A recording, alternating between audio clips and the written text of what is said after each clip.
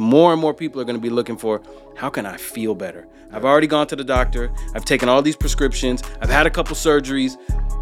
I've watched people in my family die. What do I need to do differently? Some purple mustard greens here, which are super spicy like wasabi. Oh yeah? Yeah. So those are the spicy mustard. Yeah. Oh man, when you cook those. There are people who are now inventing ways to 3D print meat. Yeah. Right? 3D printing a salmon, 3D printing a steak, right? Yeah. And she said, well, you can't have an output without an input. So if you have a lab-grown meat, there has to be some kind of substance that you put into it in order for the machine to be able to output you a steak. And all of that, she said, is genetically modified.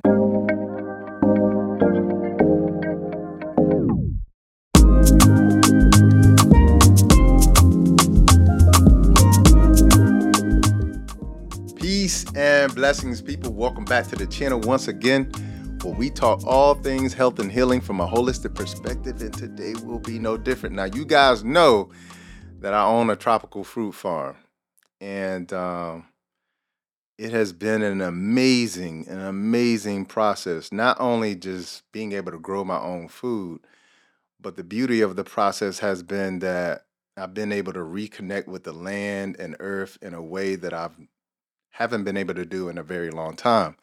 And so today, I'm going to have a conversation with one of the people who inspired me to go from, I think I want a farm, to I'm definitely getting a farm. His name is Eugene Cook. He is an internationally recognized food justice activist, an urban farmer, an agroecologist using veganic growing methods. Yes, sir.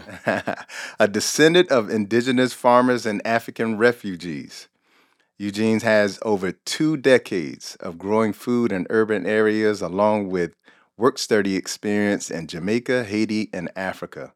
Welcome to the show. Doctor, good to see you. Good to see you. Man, Thank you for the opportunity. Man, this is an experience because, you know, we've had many conversations, and you were a part of my Plant-Based Healing Summit in 2019, and you floored many of the people as we was talking about food there. And since that time, 2019, a lot has changed in the food. Just in that very small amount of time, so much has changed. And that was part of the inspiration for me to say, you need your own land with your own food. And so I want you to tell the people a little bit about your journey to becoming a farmer and where did it begin? Yeah, thank you for this opportunity, because I think for medical professionals and food producers to sit down and have a conversation, it's valuable in a lot of ways, because there can be class divides in the food system, as well as racial divides in the food system. So there's a lot of different divides in the food system that I wasn't aware of when I first started growing food. So for myself, my oldest child is 24. Okay. So 24 years ago, I decided, I had this similar epiphany as you know. I was renting a house in California, and I looked at the backyard and I was like, man, there's no food growing back here. And the woman I was with was pregnant, and it just made me think, like, I need to put a garden back here.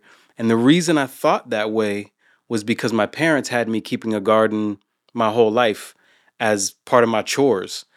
I didn't even think of it as anything special or anything not productive, but anything that I was interested in. Were they farmers? My mother's family are farmers. Okay, gotcha. Yep, from Oklahoma. Gotcha. So my mother and father met in California. We're living a suburban life, but my father comes from Alabama, my mother comes from Oklahoma. So both of them were very familiar with the land and growing. And so even though they had a small backyard, part of their chores for their son was, you have to water the garden, you need to plant the garden, go out and get this food before I get home from work so that we can have, so it was just part of my thing, like vacuuming or taking out of the trash. But once I knew I was going to become a father, something clicked in my head, because up to that point, I was a visual artist. Okay. I was in college for visual art, for fine art, and then had come out of that and was thinking I was going to be a practicing visual artist. Okay. Which is an unfulfillable dream in a lot of ways. You know what I mean? Especially knowing I had this child coming. So I went in the backyard, started planting food, and met a community of people through the childbirth process who came over to the house and said, "You got all this food growing. You should teach people how to grow food." Right. And I said, "Well, I'm not in a position to teach anybody." They said, "Well, you know more than we know." Right. And once they said that, it made me really rethink the whole idea. But that's not farming, that was gardening. You feel what I mean? Yeah, yeah, yeah. The farming came later. Okay, got you, got you. So you get this inspiration to create food for your family as a part of like sustainability, food Mainly security. economic sustainability. Yeah. Yeah. And I want to thank you for that inspiration because again, like what people have to understand about life is always bigger than you. And I find that a man becomes a man when he starts to think beyond himself. Teach. Absolutely agree with that. And so I want to thank you because again, you were one of the inspirations, like for me taking a dream that I said to I said to myself I wanted a farm 15 years ago. Mm. But it seems so untangible to me. Like it seems so far away because even though my great grandmother who grew up on a farm, it was like a playpen to me. Of course. Of course. Thank God. Yeah. Yeah. But it wasn't necessarily something that I picked up the skills to be able to go right into. Absolutely. And through our conversations and interactions, you really inspired me to say this could be done because you're teaching people how to grow their own food. And not only teaching people how to grow their own food, but in urban environments. And so now today, my farm is my utopia, my safe place, my haven. That when I escape here, I go down to the farm and I forget about everything. I wake up at 6 o'clock in the morning, I take off my shoes and I just start walking around on the dew. Start looking at what nature grew overnight, what ripened, what I can pick, have breakfast, sit under the coconut tree, pick a soursop. And it has been such a magnificent part of my evolution. And the funny thing is, a lot of times you see your vision and the vision can sometimes be blurry when it's so far away, but being on the farm now, it's so 2020. Yeah, man. Crisp. And so it feels like I'm plugging into God when I'm on the farm. It literally does. It feels like I'm plugging myself back to source. Do you kind of get that same inspiration when you're on the farm? Every day. Yeah. Otherwise, I don't think a farmer in America or in most parts of the world would continue to farm. Yeah. Right. When you see that there's been almost 600,000 farmer suicides in India over the last 10 years, 20 years. Yeah. You understand that anyone who's farming is doing it for that feeling you're talking about. Yeah. Because for myself as a black farmer and as somebody who didn't come up thinking he wanted to be a farmer, wasn't even, probably different even than you because I just didn't think about farming as I wanted to be making art full time. That's what I wanted to do. I planted the garden so that I could ensure that during times of economic failure, there would still be food to eat. Yeah. Okay. Right? That's what I was planning. I was not thinking food security or food sovereignty, or I didn't know any of these terms. These were not interesting to me at all. But because I had the experience of being on my grandparents' farm, I seen a farm before. I knew how to grow food, whatever. But once I came to Atlanta, it changed because I looked and saw, coming from Southern California, I saw a place where so many black people were in positions of power and so many black people had, even the regular person in Southwest Atlanta is sitting on half an acre or an acre of land. Yeah. Coming from California, LA, I was like, damn. They could be utilizing this land totally differently. Yeah. When I looked at Atlanta, I saw a blank canvas of food production. Yeah.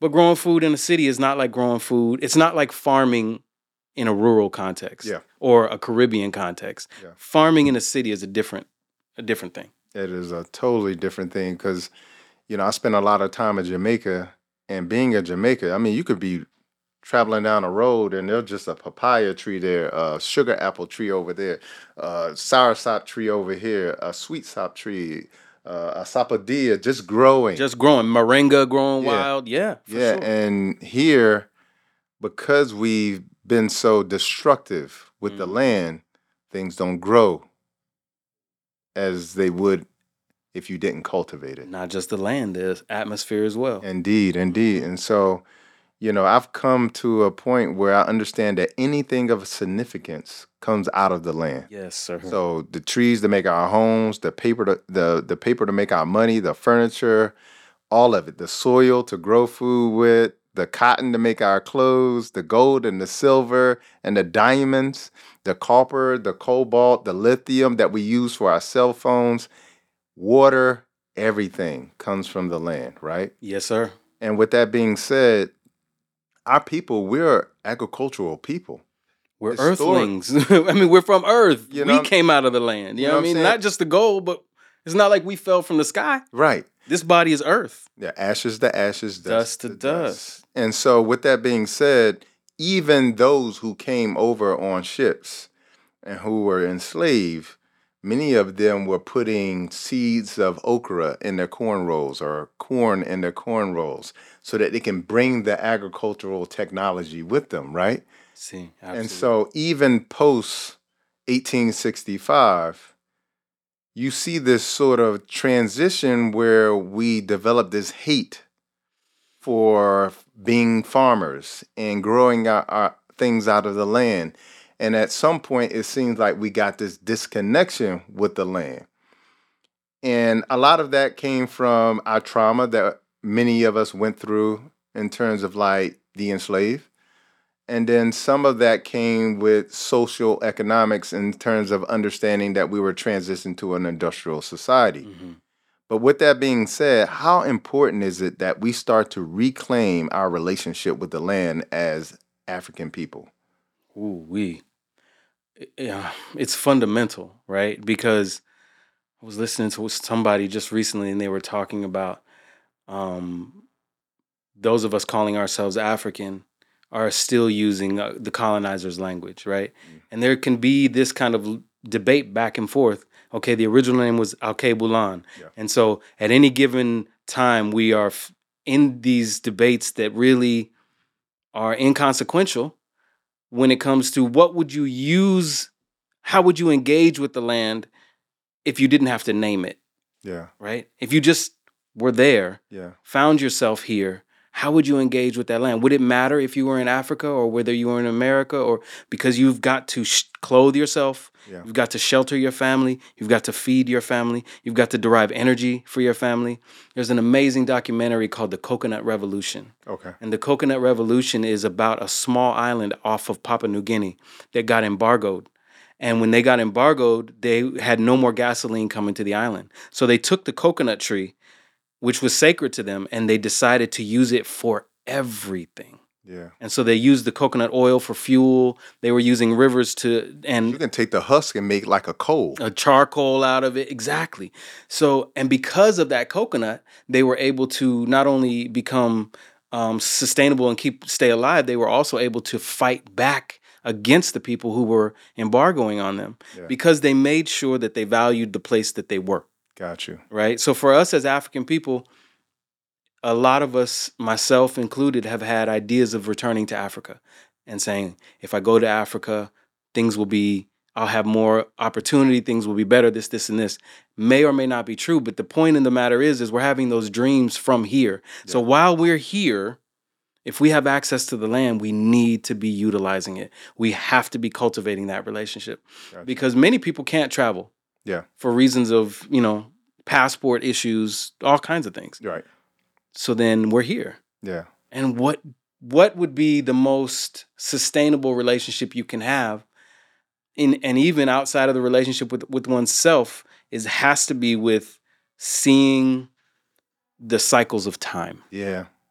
Yeah. So when we start to garden or farm, we end up spending more time outside. Yep. So we start paying attention. Oh man, the moon's getting full. Or the sun's at this place at this yesterday time of the day. It was right.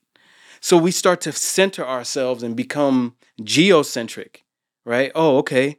Let the Earth be the center of my universe. Not because we don't understand how the solar system works, but we understand that This is the actual place that we are. Yeah. We're not on the sun. We're not on the moon. We are on Earth. Right. And this is where everything that we've ever experienced happened. Yeah, we're right where we need to be. We're right where we need to be. Yeah. So I think it's fundamental because right now our nervous systems are shot, and just the amount of excess radiation and electrical energy that is being carried in our body, there is no other place to store it. Yeah. Like, we need to be off charging that into the soil. Yeah. What other entity can deal with it? Right. And it's so important that you mention language. It's so important. And then also culture is so important because culturally, indigenous people are very different from a Eurocentric point of view. Absolutely. And the best example that I always give people when it comes to that is that when Europeans first came here to the Americas and they were trying to figure out how to get New England from the local natives, they gave them weapons and a few bags of food And for a alcohol. massive amount of land. Yes, sir. And most people would say, what would make a native person give away that amount of land for nothing? But it was because we as indigenous people have a very different concept of the land. It does not belong to us. We never had this concept that land belonged to anybody. Like, we believed that the land was pouring to us, giving us offerings, and we were there to be grateful for it. Whoa, what a teaching, though. And so it's so important that we realize that we have to get back to that point, and not necessarily from the standpoint now that you have to have ownership of land because that's what's happened. But it's important to understand you have to have a relationship with the land because that is where the healing comes from. Teach. That's where everything comes from. Absolutely. Yeah. So, absolutely. so one of the things that's coming up a lot on the internet now is the fact that Bill Gates has bought over 240,000 acres of farmland. And now you find out Katy Perry, who is a singer, and her husband, I believe his name is Orlando Bloom, bought the Bragg's apple cider vinegar company. And they have teamed up with Bill Gates and now are using his A-Pill apples. Now, let me sort of educate the audience a little bit about what A-Pill is, A-P-E-E-L. It uses monosaccharides and disaccharides, which are byproducts of all oil processing. Okay, so the byproducts of, things like soybean oil, canola oil, which are very harmful to the body. And these byproducts are trans fats. This is really important. They're trans fats. Trans fats in most countries, all of Europe, are banned. And the reason why they're banned is because they cause coronary heart disease. Now, what's your position as somebody who understands the land, respects the land, who's growing, showing people how to grow? What's your position on, like, watching somebody buy this amount of land with that type of intention behind it? This is a challenging question. Not because it's not clear, but just because it's hard to articulate. Yeah. I think that I heard Dr. Vandana Shiva say something really important. And she said, there are people who are now inventing ways to 3D print meat. Yeah. Right? 3D printing a salmon, 3D printing a steak, right? Yeah. And she said, well, you can't have an output without an input. So if you have a lab-grown meat, there has to be some kind of substance that you put into it in order for the machine to be able to output you a steak. And all of that, she said, is genetically modified soy. Yeah. So they're going to be putting soy into the machine, mixing it with the culture of that particular meat, creating a lab-grown meat, feeding it soy. Yeah. So the purchase of this large amount of farmland is for the intention of having everything be patented and barcoded. That's what I wanted you to get to. And that's what it's about. You can't have it patented and barcoded if it hasn't been run through the intellectual property of a human being. Yeah. So they take something like soybeans, they run it through this machine, blend it with all these different cultures and stem cells that they have to 3D print out a turkey or a steak or a salmon that is now there. They own it past the time of it going into you, similar to the vaccinations. It's technology. It's technology now. It's not a food, it's not an animal, it's now somebody's intellectual property that we're consuming. Yeah. So when we start consuming, yeah, of course the trans fats are that's a very real threat. And when we start to take a corporate intellectual property into our body, we now start to lose some dominion and sovereignty over our own body. Right. We can't initiate the healing mechanisms anymore. It's being blocked. We don't even know what has been put into that. Yeah. We only know a part of what. The rest of it's proprietary. The rest of it is, they're not going to tell you what what's in a peel. They're just going to tell you the part that there's some part of those ingredients that they're saying, hey, that's our corporate intellectual property. We don't want to tell you what we're coating the apples with. It's interesting how many people want to get into food, but how few people want to get into farming. Yeah. There's so many food folks. products, really. Food products. Yeah, that's what I think of it. Yeah. And, so most people have the perception of food that food comes from the grocery store.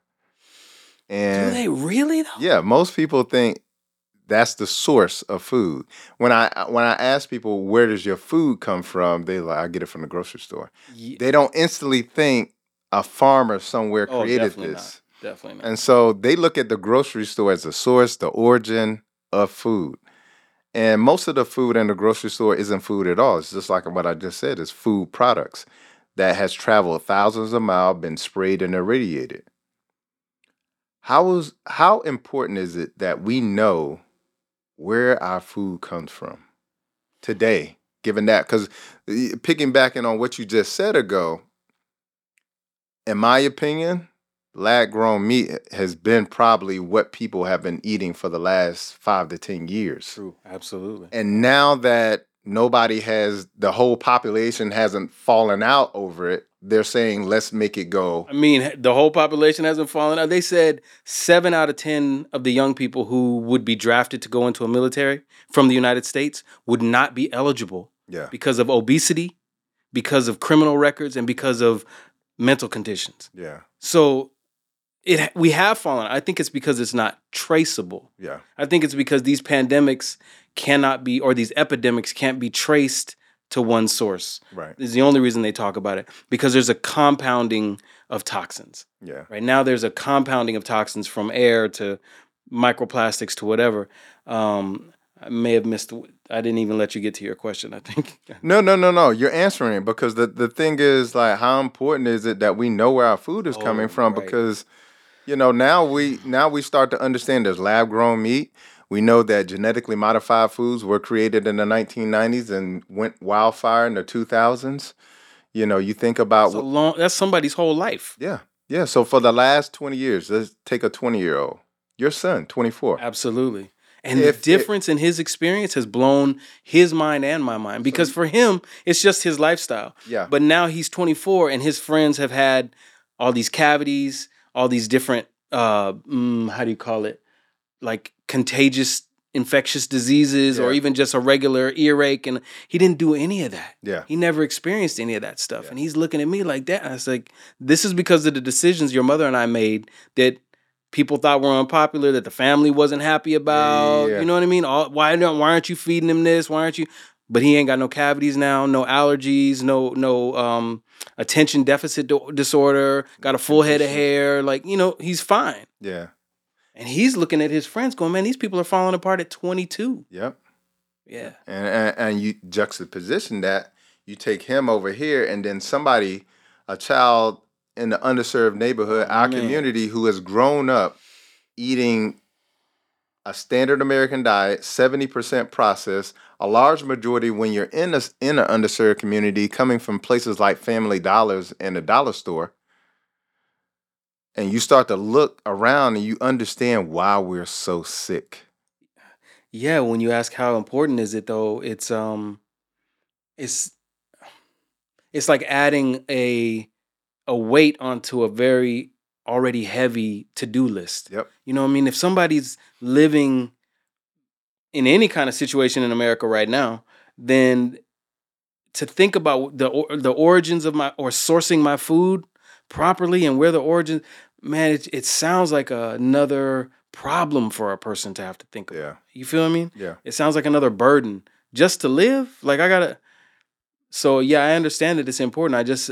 I have been spending the last 20 years of my life trying to address that Yeah. and not ever really wanting to, but being um matured and guided into it because of the way I came into agriculture. Yeah. Because I came into agriculture from a different perspective, I've always looked at it as a hustler or an artist would look at it, Yeah. right? Because I've been trying to feed my children this whole time. Yeah. I don't have a farm that my grandparents handed down to me. I didn't even know how to use a tractor or any of that kind of stuff. So I'm out here thinking about food from the perspective of how do I get people to show up to a farmer's market? How do I get them to eat it?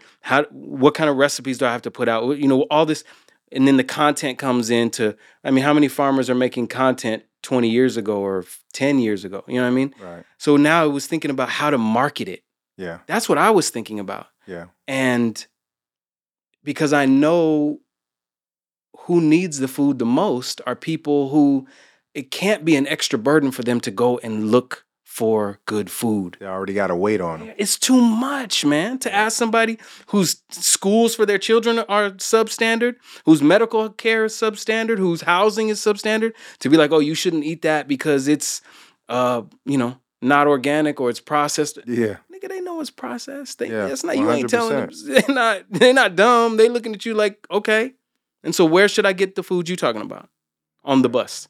Right. Where am I going to get it from? Yeah. And so that's been part of my drive as I've traveled, as I've seen different parts of the world. I remember being in Kenya my first time in 2007, being in Nairobi, and a homeless woman coming up to me with her children asking for money to get food. And I remember thinking, we're on the equator. Yeah. We're on the equator. If there's ever a spot where there's an abundant amount of food, Yeah. it's on the equator. Yeah. So why does she not have food? It's not because it's not available. You feel what I mean? Yeah. It's because it's strategically monitored. It's strategically maneuvered. The way food moves around the planet is strategic. Yeah. It's not by accident. Yeah. So I don't know if it should fall on the consumer to find and locate good food. Yeah. You feel what I'm saying? Right. And That should be somebody else's. That should be like, why do we have a government if it's not about having food? yeah. And we've been sort of cheated in a way and programmed in a way where we don't connect ourselves with the ability to create food. Man, we don't connect ourselves with creativity hardly at all. Yeah. Because even what we've seen happen to hip hop over that same year, from Time span. what happened? I mean, hip hop used to only be about educating us. Right. That's what I tuned into the music for, was to hear PE put Minister Farrakhan in the beginning of a song. You know what I mean? Yeah. Or like trying to get some Professor Griff. you trying to get some knowledge. Like, Yeah. what was the point of KRS-One? What was the point of MC Light or any of these people? And so now you listen to it, and what is happening is it's reflective of the fact that our children, our youth are toxic all the way up to the brainstem. Yeah. And so what else could come out of them, Yeah. right? And then it's about who is controlling it corporately, who wants what music to go. Same thing with food. Yeah. Same cartel. Yeah. And I always say, I always make this analogy, when you squeeze an orange, you're never going to get apple juice. So whatever you put in, whatever you are, that's what you are. It's simple. And it's important for us to know and understand that we have to put different things in us if we want to get a different output. Which means looking at land, back to your original point, looking at land and property differently. Yes. I think for us as Black people, or as people in general right now, home ownership is very challenging and unlikely for a lot of Americans. Yeah. So for those of us in the Black community, it's typically our older relatives who have property. Yeah. We need to cultivate a relationship with them that demonstrates that we are going to value not the house, but the land that the family's house is on. 100%. Right? Yeah. And say, okay, if grandma is the one who has a house, if Uncle Earl is the one who has a house, he's too old. Let's get over there and put some fruit trees in, put a garden in, trap some rainwater. Like, think about how, because this is not for him alone, it's for the entire family. Yeah. Whoever has the land has to now be the hub for the family. Got you. The safe space. Right. The protector, the key, the gatekeeper. Yeah, because everybody else is subject to eviction. Right. And so, as I'm thinking about food again, not food products, I first had a personal experience with food as medicine or healing myself of hypertension, sleep apnea, and obesity. And now I have this experience that I now share with other people to put them on the same roadmap. But the more and more I realize how sick our community is and how much we're at the bottom of every health metric, Man. what I'm starting to realize, we're the sickest, we die the earliest, and sometimes it feels hopeless. And the reason why I say that is because sometimes I'll look across the socioeconomic stratus, and what I find is, and this isn't just how I observe things, but even according to many statistics, it doesn't matter if Black people make money or don't make money. Man, come They on. still are at the bottom of the total pole when it comes to health.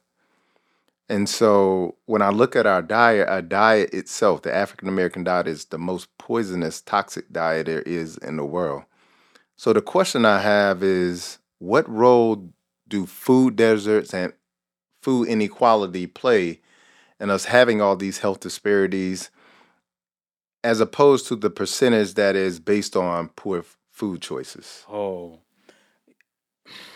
Yeah, the other day, last night, as a matter of fact, I was in a grocery store, Sprouts. It was kind of later on in the evening time after doing a day of farming, and I went in, and as I'm getting up to the front area, they have the self checkout, Yep. and they have the cashiers, but there's no checkout people. There's only self checkout. Yeah. So I go to the self checkout. I start checking myself out. A woman walks up and she says, "I guess we don't have any choice, huh?" And I said, "No, but if this is the only thing open, then we ain't even talking about choice." Right. So this idea of food choices, if this is the only thing in your surrounding area, Yeah. then it's not about your bad choices. Yeah. You feel what I mean? It's the same thing with saying, well, if the education system in the inner city isn't serving the people, it's because they sending their kids to the wrong schools. Well, damn, why'd you open up a public school with my tax dollars and put substandard teachers and substandard books in it? Right. Like, I still paid the taxes. Right. So it's all about that. It's all about not only food availability, it's also about marketing. Yeah. Who are they marketing bad food to? Right. And how do they market the bad food to us? And why is it so prevalent? Like you never see, like back in the days, you used to have Church's chickens. They're pretty much non-existent now. But the only place you would see them is in underserved Black neighborhoods. And so, And they can be open all the time. It's like somebody's bringing in a bunch of processed stuff, yeah, and just making it available. What I would say when we look at it is that the way that we're going to be able to make better choices when it comes to food is when we reprioritize cooperation, right? When you invited me to come and have this conversation with you, I was very, like, almost resistant to it. Yeah. Because as you were talking about hopelessness, sometimes I'm wondering, like, what matters? Who's listening? Is it going to have any impact? Right.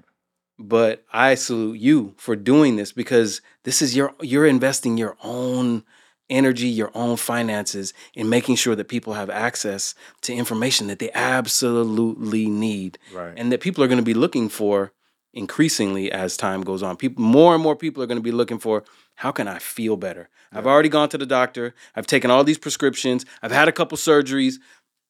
I've watched people in my family die. What do I need to do differently? And most of the time, it's not some big major thing. Yeah. It's, like you said, watching what we put in our mouth. Yeah. And so, how do we address some of these food injustices, food deserts? I know that you got things that you do, but you know there's a lot of people out there who are like, well, yeah, I live in this neighborhood. I can't change my zip code. There's not much available, but what can I do? Man, see, these questions are. I want to be. It's my best, my highest intention to be as helpful as possible. And the first thing I would say, in most major cities in the United States, you can research farmers markets. Okay. Right? You can research online farmers market in my area, and if there's a farmers market in the area, I would start there, because start spending your investing your money in your own health through a direct connection with the food. When Gotcha. you go to the farmers markets, you're spending with the growers. You're asking for cleaner or more organic food, and then you have a process of adjusting your lifestyle to food prep. You Yep. now have to wash this food, prep it, prepare it, season it. You have to come back into that awakening of, oh, I'm responsible for this whole process. The full The process. full process. Yeah. Yeah. And when you get into that full process, the time that it takes, just the time that it takes, because the farmer's market ain't like Kroger. It's not going to be open all the time. Right. You're going to have to get there Right. when it's open. Right. So that means a different level of personal responsibility. So at every level, you're being groomed to take food more And seriously be more accountable. and be more accountable. Okay. And so that can prepare you to maybe decide to grow food later on, or invest in a farm, or any of those things. But it still has to start with, why are you changing it anyway? Because the results that you've gotten from your choices this far are not agreeable to your system. Yeah. That's not something someone did to you. Yeah. So it's time to undo it. Like we did it to ourselves. Let's undo it. Yeah. And if it's more difficult, man, I got to get there between 8 and 12. Yeah, Yeah. you do. Yeah. One of the people that I've like researched and I'm completely inspired by is George Washington Carver. He was an agricultural genius, a botanist, a chemist, and an inventor of many things, including helping Henry Ford of Ford Cars create the assembly line.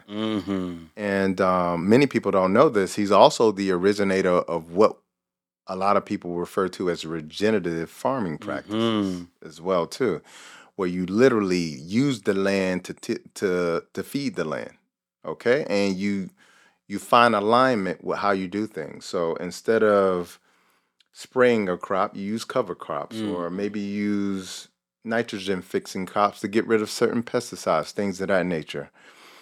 And that's one of the things I love about how you do things. You're very knowledgeable in that sense. And from my perspective, I've tried to emulate that in many ways on my farm as well too. Wonderful. And stay away from pesticides, because one of the things that I've learned in owning a farm and being in an area where there are many farms, I've seen how farms look when they are farmed with pesticides, herbicides, and insecticides, and how a natural farm looks. And so that's one of the things where my IQ has gone up when it comes to understanding the difference between the two. But how important is it that we get food that is actually grown organic? It's critical, because, how do I say this? Organic is a in the United States, I should say. Okay. Organic is a certification. Yes. And as with many certifications, a lot of it has to do with buying it. Yep. It's a cost. Yep. Pay you $1,000, you good. Right. So, if you're going to the farmer's market, there is another certification, which is Certified Naturally Grown, CNG. Certified Naturally Grown growers are certified by other farmers. So we have a oh man, I think we were supposed to do it today. I just remember we have a certification we're supposed to do for another farmer. Okay. I think we were supposed to do it this morning. Where we're contacted by the organization and they say there's a farmer in your area that needs to have their certification. You go check their farm. You're checking for pesticides. You're checking for all types of different things that shouldn't be there and things that should be there, like a compost station, like diversity of flower production to bring in pollinators. So organic certification is one thing. Certified naturally grown is another thing. But what's most important is that you're getting food from people whom you can talk to. Gotcha. Because at Publix, it can say organic. You go to the checkout, that person at the checkout has nothing to do with anything, any product in the store. Right. They didn't produce nothing in the store. They come to work and they get to the front desk. Whatever sticker on there, that's what's going on. They can't tell you nothing about what farm it came from, nothing. So for our farm isn't certified organic because it's not large enough. Yeah. But we are certified naturally grown and have been since 2014. Gotcha. So that means we've seen a lot of other farms. A lot of other farmers have come to our farm. Yeah. And they've said, hey, we like what you're doing here. Like what you're doing here. Got you. Yeah, man. Gotcha. And tell us about Grow Where You Are in Awali and how you teach others to grow. So Grow Where You Are is a farming business. Yeah. We are actually an agricultural consulting collective. Gotcha. Because farming is so much bigger than just the food production. Gotcha. We focus on food production in Metro Atlanta. We go to markets. We serve restaurants. A lot of the restaurants that we used to serve prior to the lockdown have gone out of business. You know what I mean? So that was weird. But the chefs who really know that good quality ingredients make their job easier continue to shop with us. Gotcha.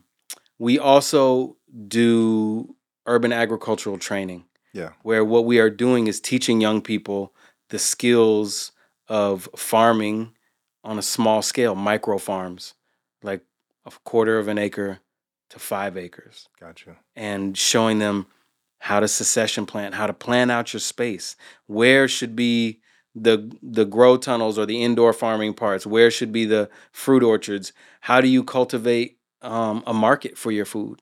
What crops do you decide to grow if you only have a small amount of space? Yeah.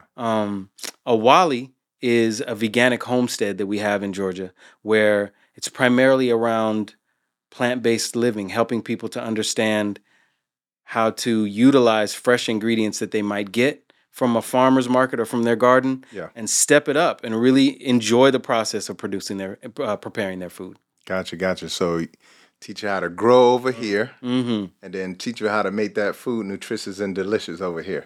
And just live the lifestyle. Gotcha. Live a lifestyle where, again, more time outside. Yeah. More time outside, more time away from digital interference so that we can recognize what phase the moon is in, what time it is, what season it is. Yeah. So we become an earthling again. Yeah. Yeah, you know what I mean? Become a human again. And how pivotal has it been for you to have Giovanna part of that process? And also, how do you have your kids involved in this like you were growing up? Oh, my kids are more involved than I've been. Yeah, definitely. Yeah, I mean, because they're growing up with having people come to their home and them having to tour them around and teach them and interact with them. So I was never involved at that level. Giovanna's critical because her own strength is in psychology as well as food and medicine prep. Yeah. So the way we partner is it started off where I was producing the food, she was preparing the food. She has a business called Maitu Foods. Mm-hmm. And Maitu Foods is for mothers who just after giving birth, meal plans could come to the house so that the co-parent didn't have an issue with the food production. They knew there was going to be a breakfast, lunch, and dinner coming to the house. So a lot of it started with that, where I would produce the food, she would make these meals, get them to the mothers. And that's critical when you think about today. 1 in 36 children are autistic today. Ooh. As compared to 1980, it was 1 in 10,000. That's critical when you start to think about, and they're predicting it's going to be 1 in 2 very soon. And then what kind of society are we going to have? Yeah. Who are we supposed to depend on as we mature, as we age? That's those are some statistics because actually Giovanna's mother was before she retired, she was a special needs teacher at a high school. And because many of the youth with special needs are in the public school system, they can stay in that school system until they're 22 years old. Yeah. Right? And some of these youth still need their diapers changed. Wow. Right.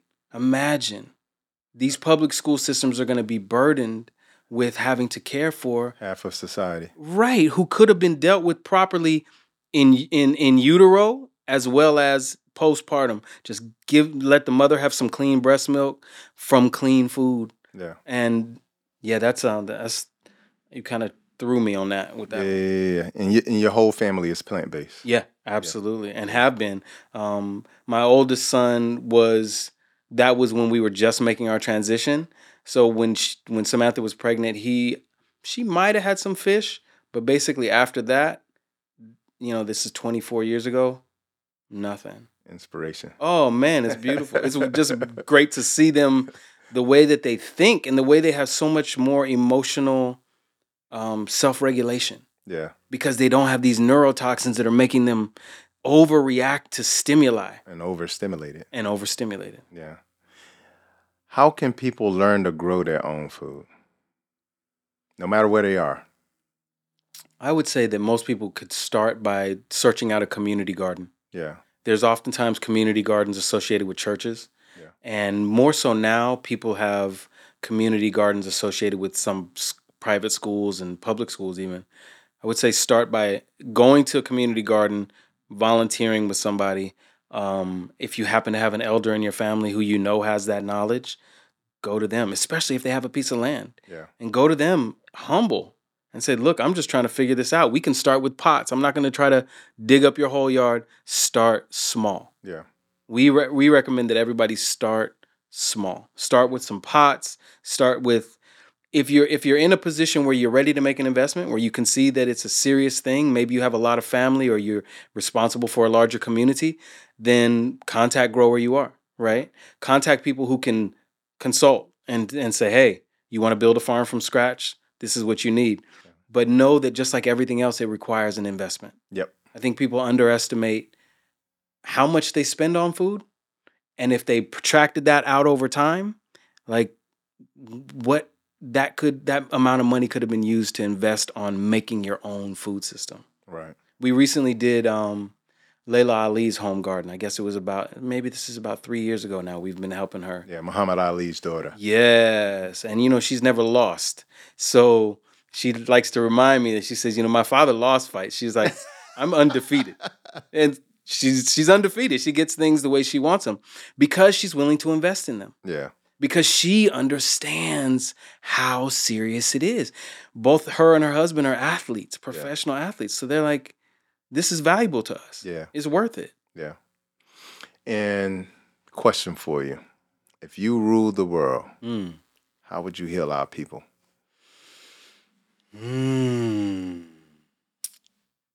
I'd put us on a social media fast. Okay. And put us on a regimen of sleeping outside when it's most comfortable. Got you. And eating fruits. 30 days, fruit, sleeping outside, social media fast. Because I know that as Dr. Sebi illustrated, that when we start going through the cleansing process, certainly there's going to be outbursts. There's going to be outbreaks, emotional, psychological, physical. There's going to be stuff that we need to deal with. Yeah. And the further away from all the toxic stimuli we can get, the better. Gotcha. So I would just pull us out, like take us camping. Yeah. I would take all Black people camping and have you and a whole bunch of fruit people there and just serve the people fruit. Just serve them fruit, keep music happening, you know what I mean? Keep the sunshine. And anytime anybody even tried to go for a device, be like, nah, this is for you. Yeah. This experience is just for you. Gotcha. It's not for nobody else. Gotcha. Give it to yourself. And you got something to share here. Oh, yeah. I mean, I don't even know where to start, but I'll start by handing that to you. Man. And then you can open that up and see what you got. There's some purple mustard greens here, okay. which are super spicy like wasabi. Oh yeah? Yeah. So those are the spicy mustards. Yeah. Oh man, when you cook those are delicious. Man, I wouldn't even cook them. I would just cook the other greens and chop this up on top. That's that butterfly blue pea flower. And if you put that in a tea, it'll turn everything blue. Yeah. So squeeze some lemon on it, it'll turn everything purple. Man, you got me some hibiscus here. Yeah. Woo-hoo, yeah, Jamaican sorrel. That out. Mm-hmm.